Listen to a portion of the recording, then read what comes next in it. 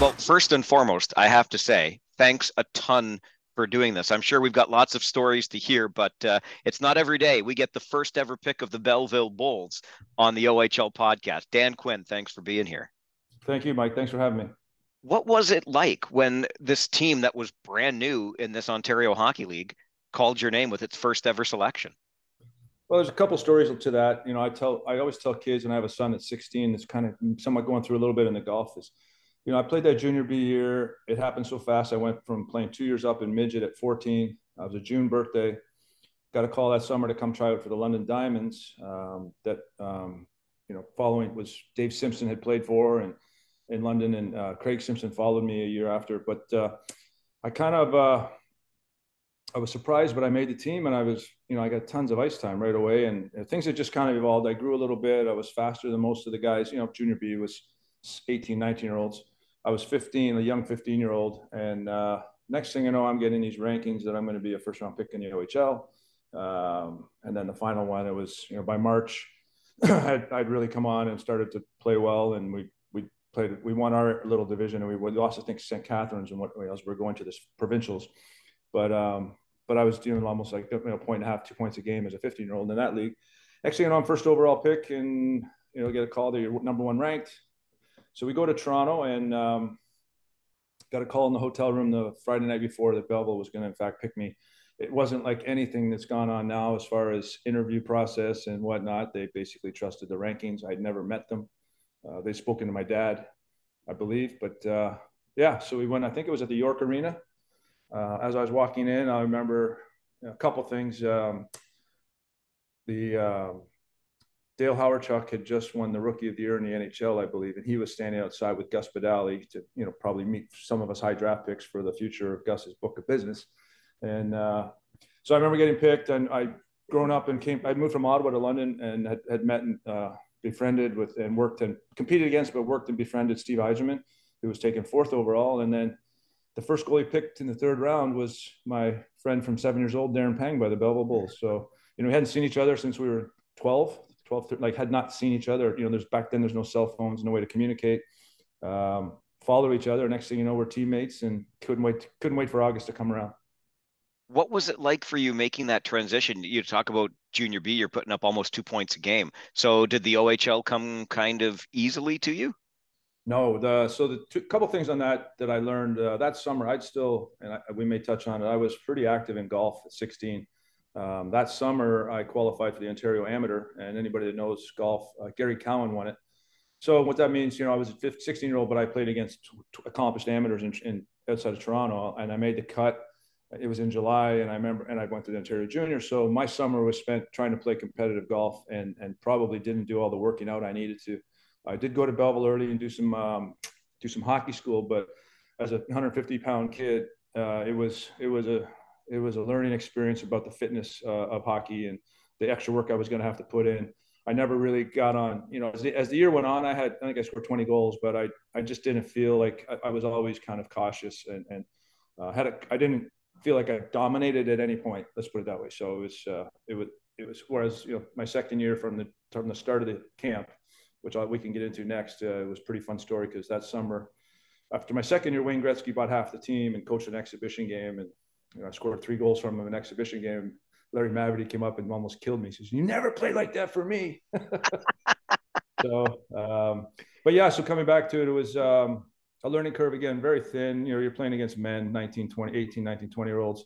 And I'll give you this one, even though you probably get a lot of questions, but my first ever, we played 3 games in Belleville, believe it or not, won all 3 in our first 3 games as an expansion team.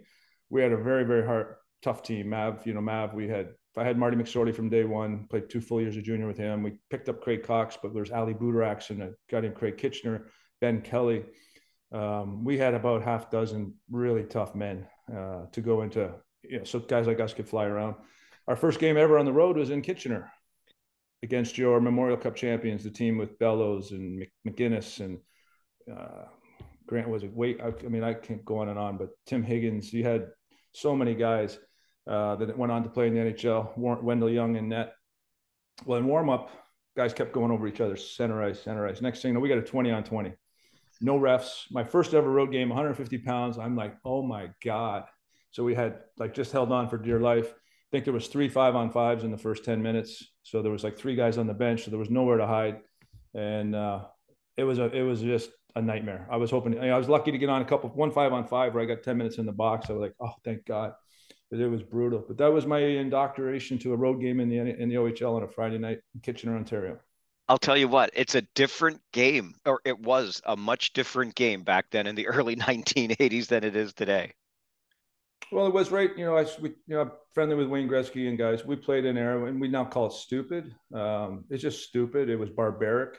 When you look at the way the game has cleaned up, the voice of a few guys when they got into retirement and ownership, I think in a Mario Lemieux and guys like that. I watched stuff Mario, but Wayne because of his, obviously he got protected. We got hit. Guys like us that had the puck, I always say we got killed. They could two-hand you, slash you, punch you, push your head into the glass. It just was part of the game.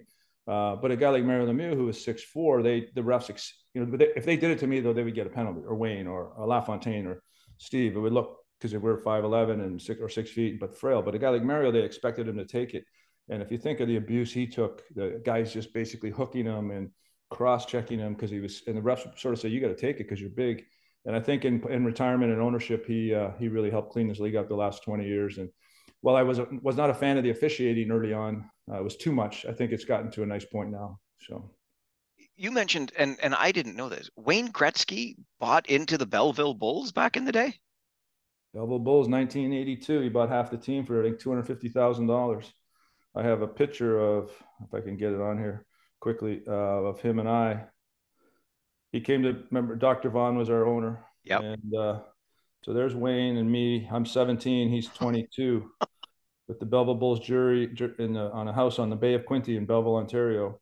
So he came and skated on his own before he went out to Edmonton, because NHL camps were traditionally a week or 10 days later. And he coached an exhibition game in Belleville, which I still remember, because it was him and his best friend from Brantford, Johnny Mowat, whose dad was a scout for the Bulls. They were on the bench and had full reign of it. And I forget who we played, but I know I got 3 goals, and he still talks about it too. You mentioned Mav giving you a hard time because you never played that well for him. What was it like playing for the legendary Larry Mavety? Mav was, he wasn't an X and O guy. I remember I went to camp, and that year that I got drafted, they sent me back, and I tried to do some X and O stuff with him. He goes, ah. But from my standpoint, the first year, like I said, he had to get on me a little bit. Second year, I just looked at him if I wanted to go on the ice, and I got to play with whoever I wanted to, and he was great to me, always great to me, as long as and didn't expect me to do anything, that I wasn't capable of physically or fighting, just play hard and, produce.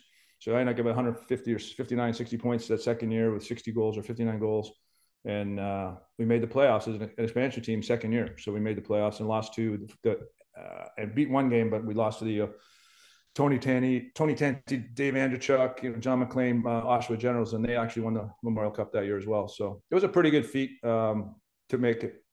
But we had a lot of great stories. I always tell, I played with some good players that had good OHL careers, but I didn't play with any NHLers other than Marty McSorley and Craig Cox. So that speaks to the the group that we had. But I played with some fun guys. There's Dave McLean and Mark Haggerty. I can remember a few guys that played and produced, and some good defensemen that played and produced. So we had just a good group. It was fun. Belleville was a fun place in those first 2 years. Yeah, I always enjoyed it on the circuit here in the OHL, and I missed it a little bit. I'm not going to lie. Does it make you sad that the Belleville Bulls are no longer in the Ontario Hockey League? Yeah, it's surprising. I know it's in a corridor where there's, it's in the middle of nowhere. Kingston's there, and the Toronto area is kind of pushed towards them. So I don't know enough about the economics or how they drew. I do know that rink is probably archaic for, I see the one in London. I follow these teams now that have these 7,000-8,000 seat arenas and fill them. So the economics and the ownership value, the values of these franchises is unbelievable. So in any case, yeah, it's pretty cool to see them doing the I guess the Ottawa Senators farm team. But yeah, it's a shame. And a little bit, I go back now that I do some of these podcasts to get nostalgic, and there's really The only disappointment I have in Darren Pang, and I talked about it, they never ever asked me to come back, and it wasn't me. They never asked any of us. They didn't think that way. I'd see Mav or talk to him in the summer for a beer, but they never said, "Here's our first overall pick, first NHL draft, first round draft pick from the Belleville Bulls." That ever happened, but they never ever had me back. But it never asked me to come back to do something kind of cool. It would have been, for sure. Well, I'm glad we get a chance to at least have you back on this podcast, which covers the Ontario Hockey League and gets us these trips down memory lane. And you were just talking about that second season. You were a 2-point a game guy, Dan, and all of a sudden you're going and again playing in a pretty, we're making playoffs. It was I remember doing interviews too. There was questions. It was about game winners and power play points and stuff. And when the NHL guys came around that summer to do some interviews, which was again nowhere near what they do now. But then I say this because I'm curious I don't know what the answer is, but I was looking. I forgot when I came back. I went to Calgary, a very experienced team from Kent Nielsen, Doug Riseborough, Jim Poplinski. I mean, Lanny McDonald, Håkan Lube was going to be a rookie, but Mike Eaves. It was a real tough lineup for me to try and crack. So they sent me back down. Had a really good camp.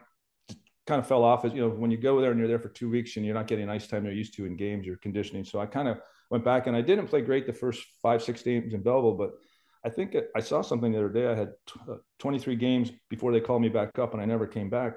24 goals and 59 points. So I think that I was probably going to go on a close to 250 point year type thing, very, very easily.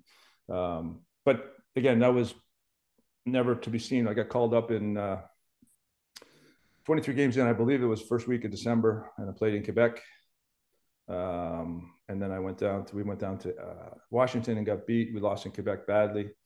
But then I played in Toronto, and the coach decided to give me a lot of ice time. My first ever game in Maple Leaf Gardens, and I played a ton, played right to the end of the game, and got out to Calgary, started scoring, and then never came back.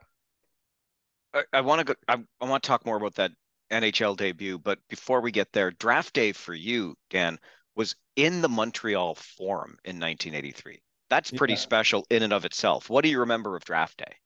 I remember quite a bit. I remember from the night before, we went up Friday, I went to a Pirates Expos game. I remember we crossed paths in the celebrity golf circuit years later. Rick Roden was a pitcher for the Pirates. So I remember quite a lot. Getting up, going to the rink.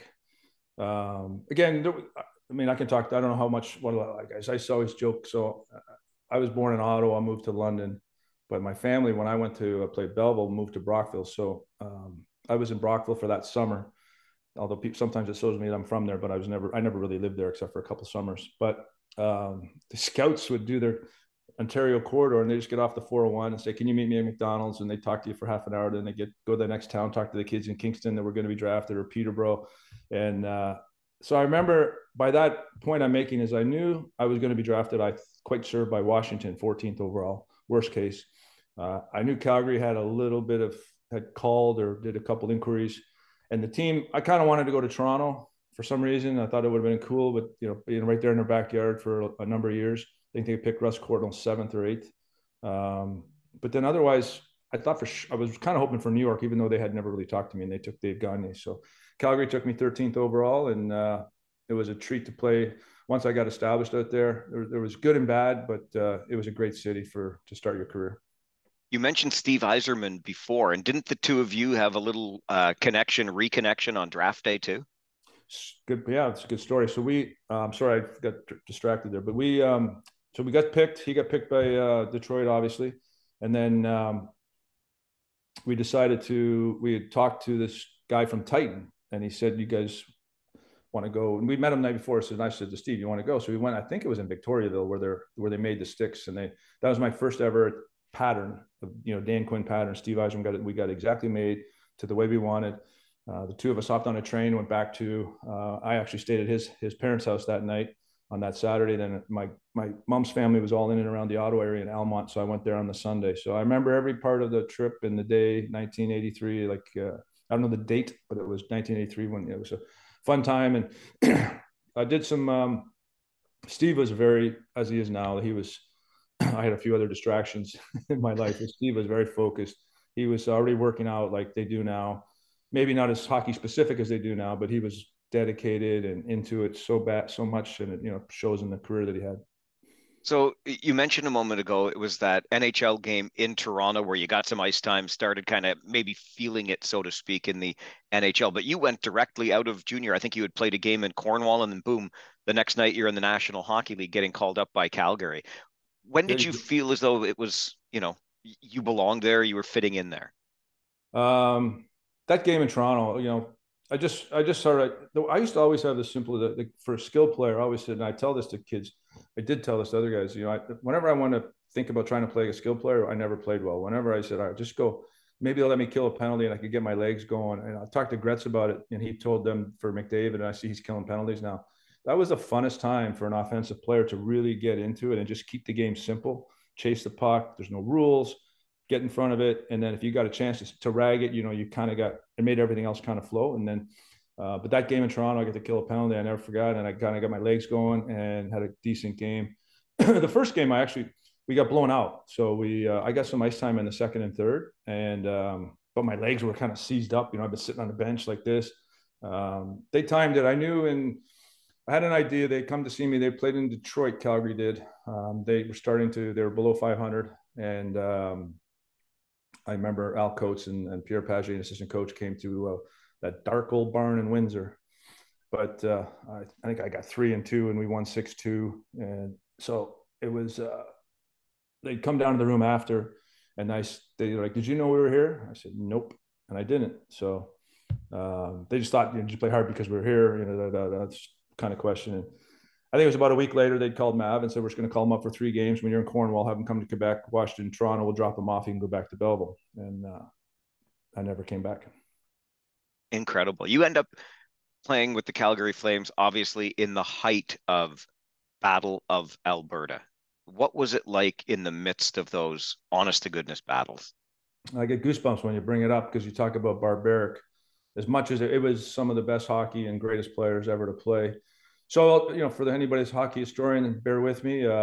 If you think my first year, 83, 84, we go 7 games against the Oilers in the second round, and they win their first cup against the New York Islanders, who I think did what will never be done before, that's never spoken of. They won 4, but they went to 5 straight finals.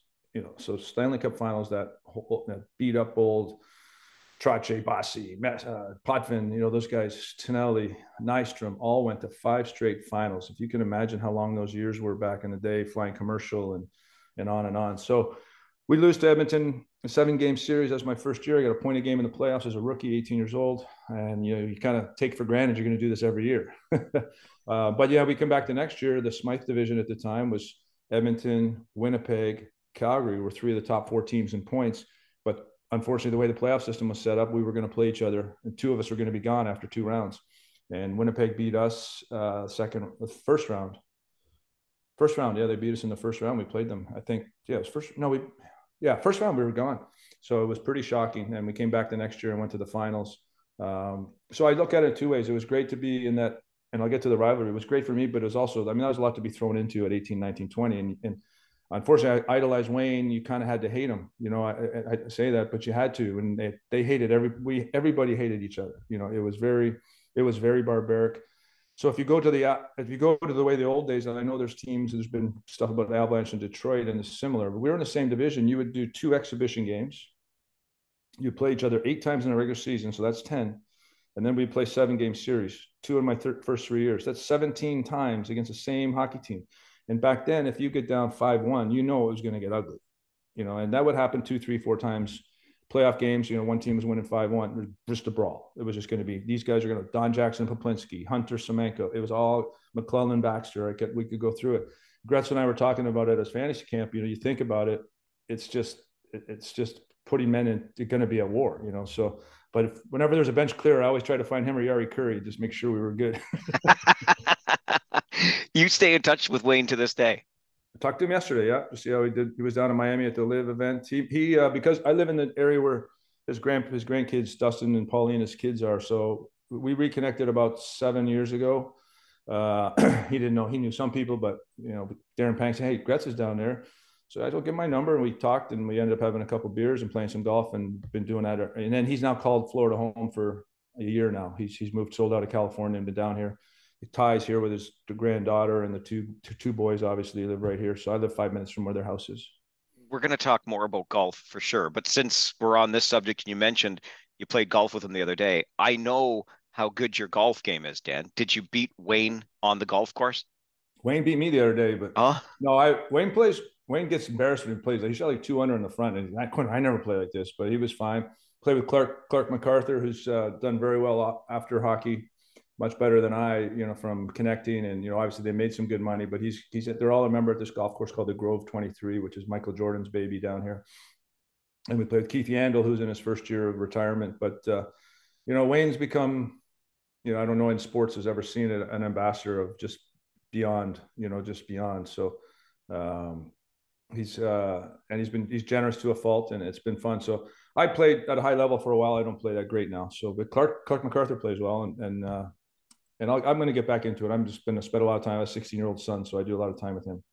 okay. We will talk more about golf, but I want to go back to when you talked about the Islanders and going to 5 straight championships, winning 4 of them. Edmonton could have. It was awfully close. They won their 4, but it was interrupted, obviously, after that second 7-game series you had against them when you beat them in that second one. After getting past Edmonton that year, did you kind of know that this is the team that can do it? Yeah, and I get into it. If it's selfish, it might be, but I always say Badger Bob is one of the best, X and O's coaches, structure, and did stuff. He brought a lot of modernization into the game early on, but he was an American coach in a Canadian league in a Canadian city. And one of the people said, "What do you mean by that?" He struggled coaching talent. And then we got past Edmonton that year, and think about this: we had our right wingers. So we went and played St. Louis. Everybody didn't know. Some guys had roles. The older veteran guys, he was never going to screw with them. But some of us didn't know how much we were going to play, especially skilled players. And we had our right wingers were Joe Mullen, Lanny McDonald. We had Mark Patterson, Tim Hunter, but we also called up Brett Hull. It was his first year. So we go to the finals and we get Brett Hull playing his first ever National Hockey League game. We just did a lot of stuff that we didn't need to do against that Montreal team that I felt we could have possibly done differently and beaten them. But Montreal had a good team, and it was their first year for Patty Roy and Claude Lemieux. They played big parts of that. And I scored the game winner in game 1, shorthanded, and then we lost 4 straight. We lost that real quick overtime game. They scored 8 seconds into overtime in the second game, and then we went back, lost 2 in Montreal, and that was it pretty much. It's back in Montreal, though. So the place that you were drafted just a few years earlier, there you are as a 20-year-old competing for the Stanley Cup in the most fabled arena in the game of hockey. Did you get? I mean, how did you keep yourself in the moment in situations like that? That's a good question, because if I look back on it, the days off. The thing about playoff hockey, because some of us that play, I'm name dropping, but Paul Coffey or Wayne, the teams that you see have 6, 8, 7 games in between series. It's very hard to know how hard to train and stay rested. And whereas during the season, you just kind of go when you're always working out. So the days off were the toughest things, knowing how much to do, what to eat. We didn't eat like the guys do now. We didn't have chefs, we had team meals, but did a lot of walking around. But I went to the Montreal Forum as a kid. It was like the Yankee Stadium for me. I'm from Ottawa. Maple Leaf Gardens I played in as junior. It was Maple Leaf Gardens, but the cathedral of hockey to me was Montreal. I remember playing there in my regular season games, finding the great little restaurants, these little diners that were legendary, the guys have been going to since the 50s and 60s, and the history of hockey, the banners everywhere, the acoustics in the old Forum. They dressed, most guys were dressed like you are, the lapel, sometimes with the hats, and it was just a great experience. And it was great for an all Canadian final too. So it was kind of fun. You mentioned Bob Johnson, Badger, a moment ago, and as I understand it, he was, if he did have trouble with the talent, he certainly was a guy that was bringing the importance of fitness into the game, perhaps ahead of most. Very true. Yeah. So my first camp, I didn't know they would do it, but we went and he put the whole week. And so funny story. I mean, now if you see it, they have these training camps are so well organized, where there's a rookie camp, and then the veterans come in. There's only 25 guys. Well, back then they had so many guys on their minor league contracts. We had 70 guys at training camp. So you have 4 full hockey teams, and then you have full scrimmage, and then they'd cut after 2 days. But you have 2 days of scrimmages, 20, 17, 18 guys on each team. basically, and cut. But we went there on our fitness day. We ran the Calgary Stampede horse track. We ran it and had to do 2 miles, I believe, or twice around in that sandy, clay. And then, the next year, he was first, I think, to introduce the MVO2, which is the bike test. It's a very good, how hard you worked all summer, what your, oxygen levels and your recovery levels are. First one we did, Gretz will tell you, Jamie Hislop did like 140 push chin-ups, or sit-ups one day, or 300 or something like that. And it got in the paper, and Glenn Sather goes, Gretz, what are you doing? This kid down there in Calgary just did 300 sit-ups. He goes, yeah, well, we'll see how he does on the breakaways or something, some smart ass comment like that. But not smart ass, funny. But yeah, no, we did a lot. It was very, Gary, I tell a pretty cool story about this. Gary Roberts was the first round pick I was 83, I think 85. So his first training camp, and it's funny to see what he does now, he couldn't do a chin up. So he'd gone to Ottawa's camp and came and went like this, and that was it. And I went, it doesn't make you a good hockey player, but they really care about fitness here. And if you look at what he ended up becoming, sort of the fitness go-to guy for the league after he went sent back, and they didn't keep him around long, and he went back, and then I think he got hurt as well to prolong his career. So, but fitness became very, very, very important to him, and that's a true story. He won't deny it. Yeah, and look at the turnaround. So it's probably easier to admit to that now when you are the fitness guru, right? Yeah, no kidding. And you train some of the best players like Stamkos and whatnot. Like they come to see you. How do I train? So it's funny, but that's a true story. But yeah, it was. It's something that I wish would have known. I wish I had the information they have now. We didn't have hockey specific training like they do now. For somebody like me, like 170, 75 was a good weight, and it was hard to keep weight on. But to have the chefs, and then, but more importantly, what to do after a game, recovery wise, and what these guys do now, I think we just didn't have any idea, and we flew commercial till basically early '90s. So you're sitting, 18 ABC DEF, 19 ABC DEF, with big men. A lot of fun times playing cards and stories and joking and hungover and whatnot. But it was it's interesting what they got now to what we how we did it. One of the other stops in your NHL career, of course, was with the Pittsburgh Penguins and Mario Lemieux. Even Yager at one point, you had both of them. But we talked a little bit about Wayne and the connection you still have with him, and you referenced Mario before. But what's it like being a teammate of a guy with that level of ability? Yeah, I was. We're keen to see what a couple things that happened in his career, his development. But he was unbelievable. I still say when around a bar when you talk about Wayne, the top three guys were Wayne, Bobby, and Mario, and you can throw them in whatever order you prefer, in my opinion.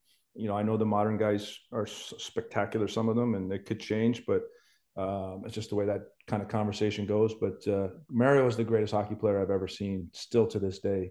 If he played today with the level of fitness, the nutrition, the rules where he could just, he was faster than anybody ever realized. His hands, his size. His size could still compete with these guys now. So, and Wayne had the greatest career, and Bobby, I think if he'd have stayed healthy and had different circumstances, he changed the game and did stuff that nobody else ever did, early on. So, but yeah, Mario was spectacular. The biggest thing that happened to him, to be honest, Mike. So my first year is '86. I got traded there. He had a great year, played good, but the team I got there from going from Calgary and Badger, we didn't wear shoulder pads or helmets in practice. I was like, what? I'm sitting there, we strapped up helmets in Calgary. Like there's no such thing, so it was very casual and laid back, completely old school, like way old school compared to the way Calgary was. And I remember we were getting skated one time, and I lapped everybody, including Mario, and he was like, what are you effing doing? I said, guys, I don't know where you think I was these last 3.5 years, but there's a group guys just north of Calgary that are pretty freaking good, and they don't dog it out here. And that summer was the '87 Canada Cup. And he went and played with Messier and Gretzky and the whole crew, and he saw how hard you have to work. And he came back in such good shape, and he lapped all of us. None of us could ever catch him when we were getting skated. And I said, look out, league. And he had an unbelievable year. And it's fact, somebody for guys, I don't know how old you are, Mike, but it's one of the greatest YouTube 11, 12-minute highlights is pull up team to Canada Cup 1987 Gretzky Lemieux when they put them together. It's a highlight of all the goals. It's really good 12-minute YouTube video. It's funny. You remind me, we had a chance to have the late, great Dale Hawerchuk on this podcast some time ago. And we we had the conversation. He took that face off, obviously, in the defensive zone that sprung Wayne and Mario for the big winning goal. And Howardchuk still says he even admits to maybe cheating a little bit, but having a conversation before that face off, I'm just going to kind of box him out and you pick up the puck and off you go. And Kind there of they went. lost it, but then he hooked the centerman that was going to chase him. Exactly. Gave him a little hook, and then Mary was able to tip it up to Wayne, and that was the separation they needed. But yeah, he definitely didn't really win the faceoff. He kind of lost it, but they put on the scrum, he gave a guy a little hook. So it's all in that. It's a great video, and Dale's got a lot of points in there. So it's a great little YouTube for you and your listeners. I think I watch it every now and then with a glass of wine because it's just fun to watch. That's fantastic. And, Dan, it makes me think when you talk about the differences from Calgary when you get to Pittsburgh and how the practices were. But it sounds like, and we hear this from guys on the show from time to time, when you got to practice like you play. And you have to take the practices seriously if you're going to continue performing at those highest levels.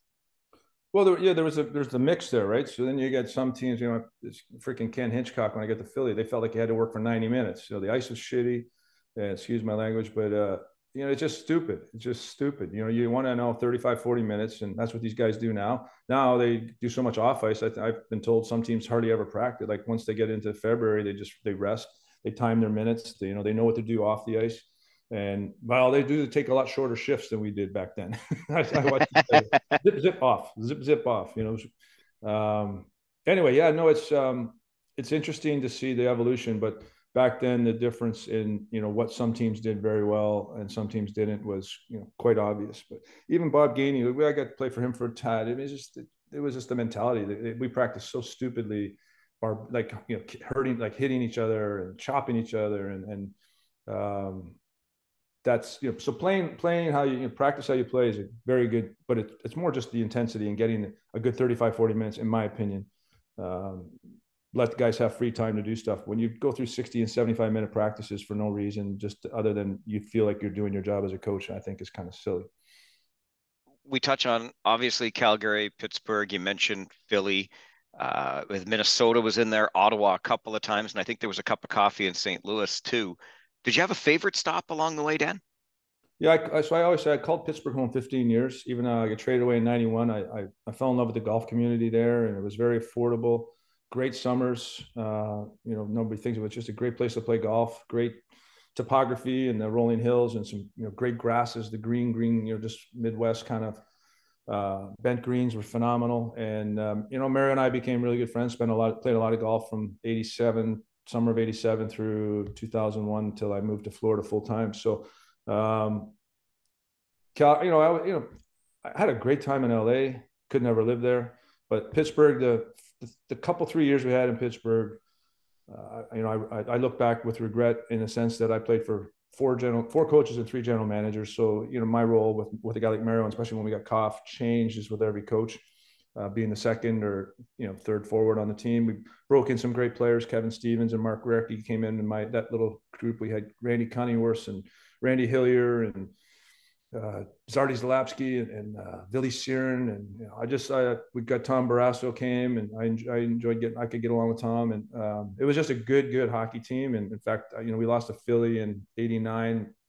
I think we could have won the cup that year, but it was just a little bit of inexperience for some of the guys that ended up, bouncing back, in the fall, 3-4 years later to win a couple cups. But it was a fun group. We played hard. We had a good team. We had a bunch of guys getting a lot of points, and it was fun. So I always said Pittsburgh definitely Pittsburgh would have been my favorite stop. When you look back, you just mentioned '89. You thought you might have had that team in Pittsburgh to win the cup. You were obviously there in '86 with the Calgary Flames. It is obviously the goal when you get to the National Hockey League. Do you look back on it as a regret at all, not having captured that championship? Yeah, that's what I said. I mentioned I got spoiled in Calgary. You go to a 7-game series against the Stanley Cup champion in '84. You get to the finals in '86. I'm 20 years old, and I've played I don't know how many playoff games already, and I ended up playing about 65. But you think you're going to do it every year, or you're going to. And then I got to Pittsburgh. We missed the playoffs, but then it was, I think we missed the playoffs twice. Yeah. So then we finally made it. I had a good score. I think we played 11 playoff games. I had like 6 goals, and Mario played decent. Koff played good.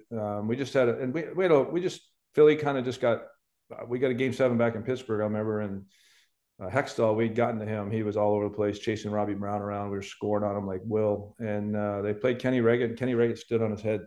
And it was game 7 and beat us. And it was Kenny Reggett for sure. So, but yeah, I know you regret. And then I have, my biggest regret. I was so disappointed to get traded from Pittsburgh to Vancouver. I get to Vancouver and I get to play with Trevor Linden as a young kid. And I just had a thing in my head because I was in that Smythe division that Vancouver was just awful. And we beat, Calgary would beat the heck out of them. It was a gray town. We didn't stay downtown. We played out in that Pacific Coliseum. And the travel was horrendous commercially. Vancouver to Seattle, Seattle to Chicago, Chicago to St. Louis. It was just, I don't know. Anyway, I had a decent, I got there in January and we missed the playoffs.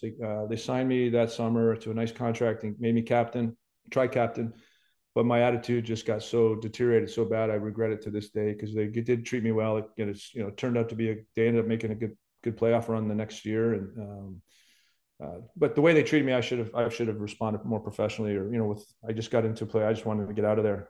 I never embraced it from the moment I got there. Half of it was the disappointment of leaving a place I called home and a group of players I thought were special. But looking back when you're 57 to something you did when you're 27 is what we do.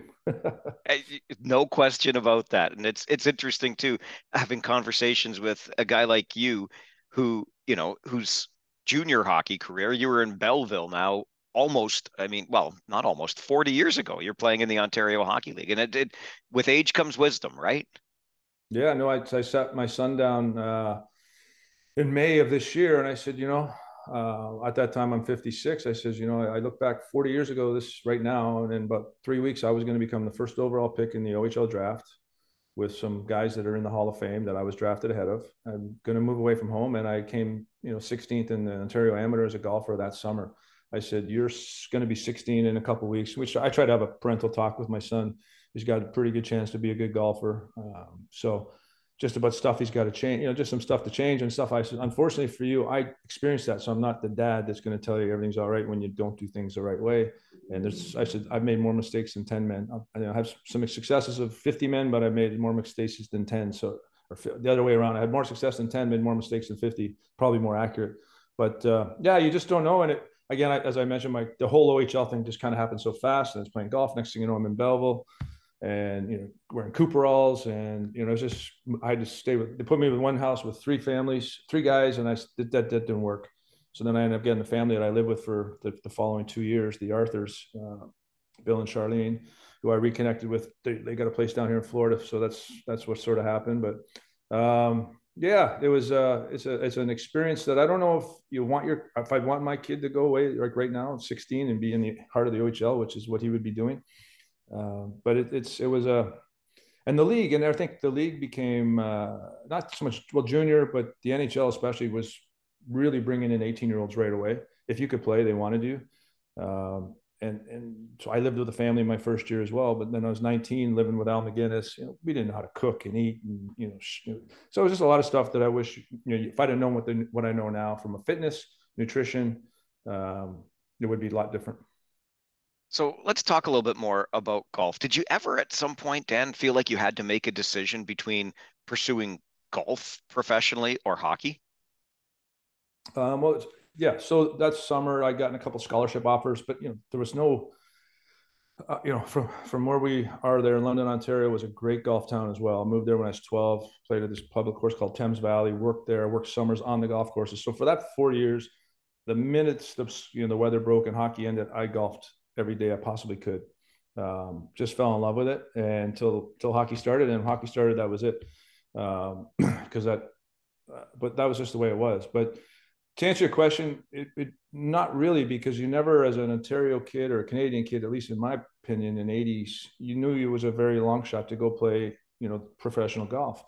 And I remember, I say this looking fast forward in 20 years, and a guy like Mike Weir, who did what he did, and then winning the Masters, I think, is the greatest accomplishment. I know Brooke Henderson's doing some stuff, but one of the greatest accomplishments for any Canadian from, where Stratford, Ontario, I think, and to think that he could, and as a lefty. So it's because there was no equipment. A lot of Canadians are golfers. I played hockey left-handed, played golf right-handed because there was not equipment for lefties back then. It wasn't TaylorMade and Callaway didn't make the stuff they made now for lefties, so putters and all that was few and far between. So it was very unique that to do that. I did go when I retired, Mike, and these celebrity tournaments popped up when I started playing golf at a high level because it was worthwhile to prepare for them. And I did go to Q school, 4 or 5 times. I did almost get to the US Open, and I thought about it, but early in that I played. I was actually, I'll say this too, that I'll toot my own horn, not because I played great, but I actually, as an NHL player, qualified for what is now Corn Ferry. They played in Pittsburgh. It was the Ben Hogan Tour. It was the first year of that tour in '92, I think, summer of '91 or '92. And I Monday qualified and missed a cut. But in that field was John Daly and Steve Stricker and Tom Lehman, guys that are now had great careers. They were all in that field. And I remember that pretty vividly. Fast forward, anyways, when I played with the tour pros that I know, moving to Florida full time, late '90s, spending time playing with them, I realized, I'm not. They're just a different level, just like it's a different level when we play hockey. Sure. You were caddying though at for like Ernie Els, for example, more than once at big tour events. Yeah, no, like I said, I went to Q school. I took golf very seriously, from when I retired in '97, and played a lot of golf. Took it, sponged it in, watched, there was the Tiger era was just booming. I watched a lot of golf, and, I got to a good high level as a player, but I also played with players, and also my knowledge of golf, I was able to caddy, for Ernie 60, 70 times, played it on all majors, came third in US Open, caddy for Cam Smith, and I say that when I, when you retired, when I did, you had, if you're too young to remember probably, but the tech crash and then 9/11, a lot of our nest eggs got chopped up pretty good. And so when I had a good job in 07, 08, and that got eliminated when the subprime crash. But I become friendly with some of these tour pros, and Ernie goes, "Hey, why don't you come caddy for me, for a couple of weeks?" And the second tournament I caddy for him was in China, of all places. And I'd never been ever in the East, but it was a big event, a World Golf Championship event that Phil Mickelson won. We came second. So I made like 72 grand. It was like, I'll do this again. And so he said, we split the season the next year, had a great year. He won 4 times. So, but I wouldn't have done that. I wouldn't have been out there with him because I was his friend. I had to know how to caddy. So sure.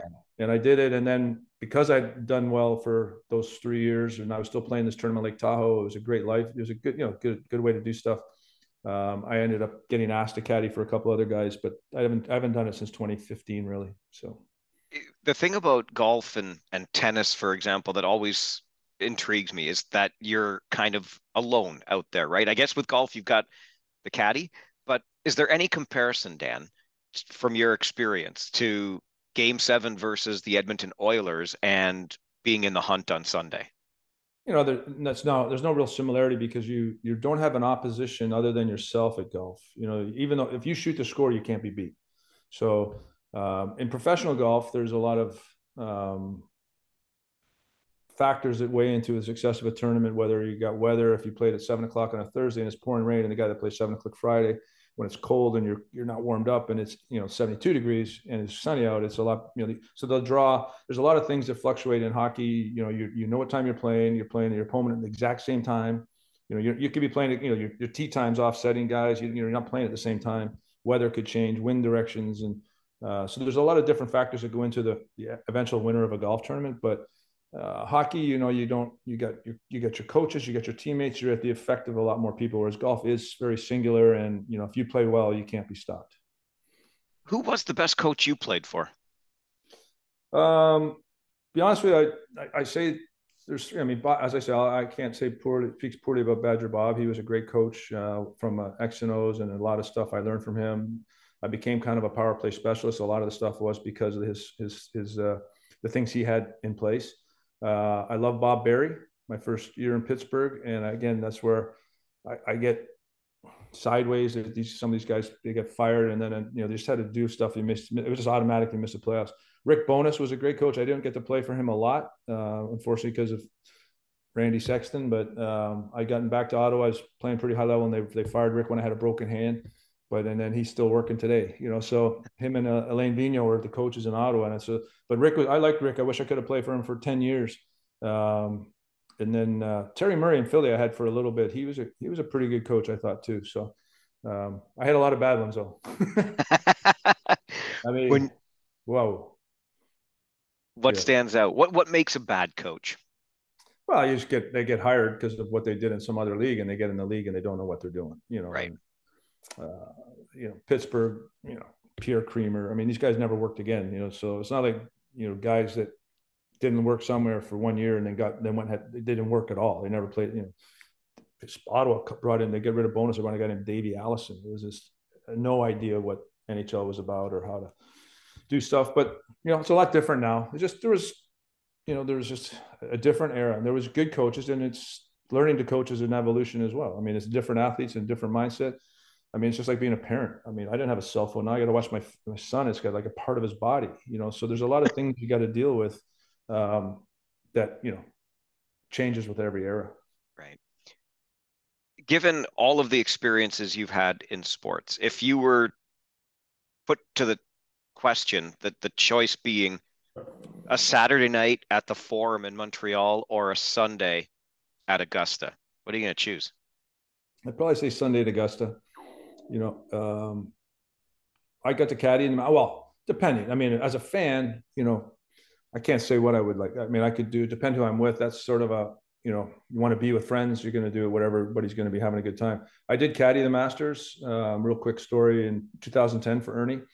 He'd won 2 tournaments just prior and we were doing a bag share. So there's a lot of pressure on me to do a really good job. I couldn't wait to get going. Like I was so prepared, and I couldn't wait to give him his first yardage on the first hole and say the right thing on the first tee. And we shot 69 with a double on an 18th hole, bogey free till through 17.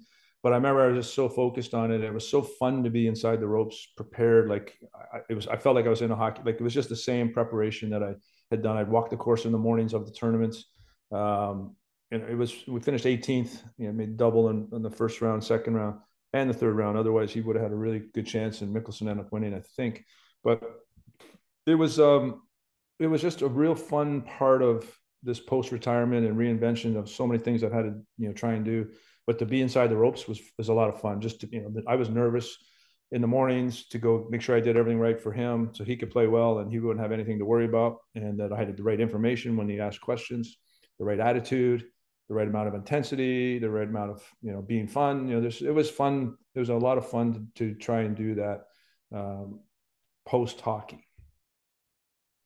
We were talking earlier about the wisdom that comes with age. Do you sit back, Dan, and you talked about watching that Canada Cup video with a glass of wine, the 11, 12 minutes on YouTube, and just enjoying that. Do you ever think back on the kid from Ottawa that has done so much, been to a Stanley Cup, played in the Battle of Alberta, friends with Wayne Gretzky, played with Lemieux, bagged for Ernie Els? I mean, do you think back on everything and just take it all in as what you've accomplished over your life in sports? Probably doing these podcasts, but when guys like me that say, tell me stories.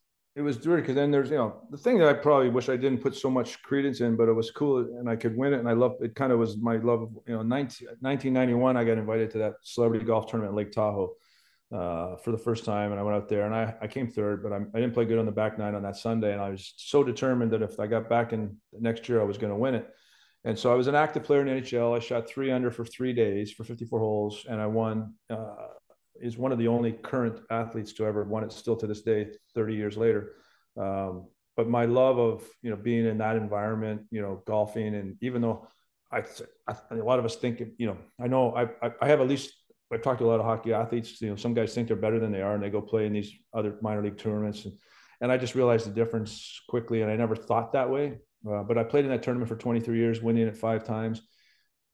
Getting to my point, 94, you meet Michael Jordan. You're in these environments where you're playing practice rounds with these guys, and obviously Mario and Wayne and all of the different levels. Johnny Bench, I can remember so many people that I met over the years. Mike Schmidt in those tournaments at that event, and that was kind of and then coming to Florida and becoming friends with John Daly and Jesper Parnevik and Ernie Els at periods and pockets, and meeting a lot of guys. It is kind of, when I look back, overwhelming, and you try to wish you could have done certain things differently and how you monitored a lot of the stuff, but sometimes it's surreal. Yeah. You talked about your son at 16 getting into golf. Was there ever any interest in hockey growing up?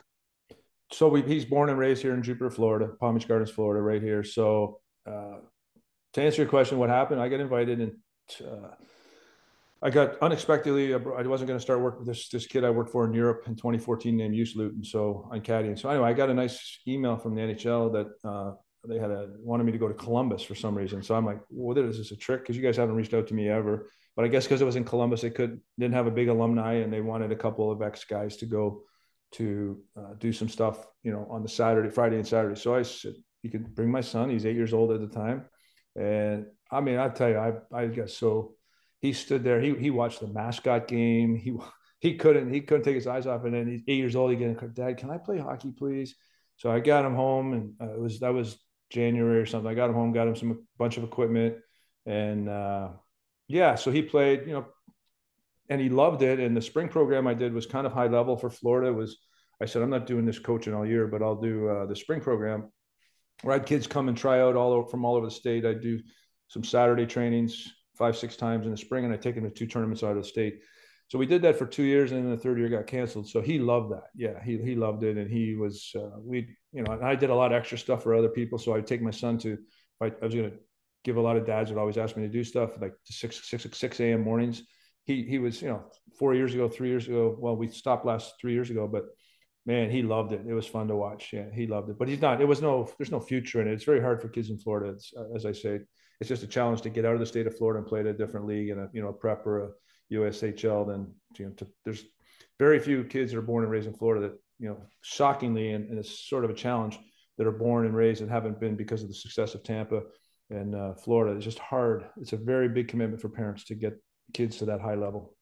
Also less risk of a concussion if he's golfing. Yeah, well, yeah. So yeah, no, but he got. I had him doing both and doing other stuff, but he was 13 when COVID hit, and that Florida was pretty loose. So we had our first tournament like in June of that year, and they did all whatever these crazy things with the couldn't rake bunkers and stuff. But he got to play tournaments that summer, and he really took to golf, and he started growing, so he started hitting further. So it was great, and it's a big commitment these last 2 years, but he loves it. He works out. It's all he does.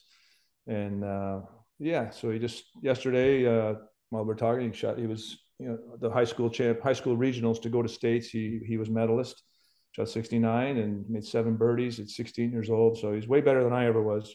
Hits it a mile, and he's got they got the golf specific and stuff that, I wish we would have known. I was always afraid to do push-ups in the summer, and I wouldn't be able to swing a golf club. Honestly, the truth is, because you would get sore. We didn't work out. So you do something one day, I can't even move the next day, but now there's so much stuff and so much information on how to do it better. Yeah. This has been, speaking of information, a wealth of it coming from you, a guy that's done so much in the game. Really appreciate you making time to do this with us and share some stories. Thank you very much. Thanks, and good luck to you in the OHL.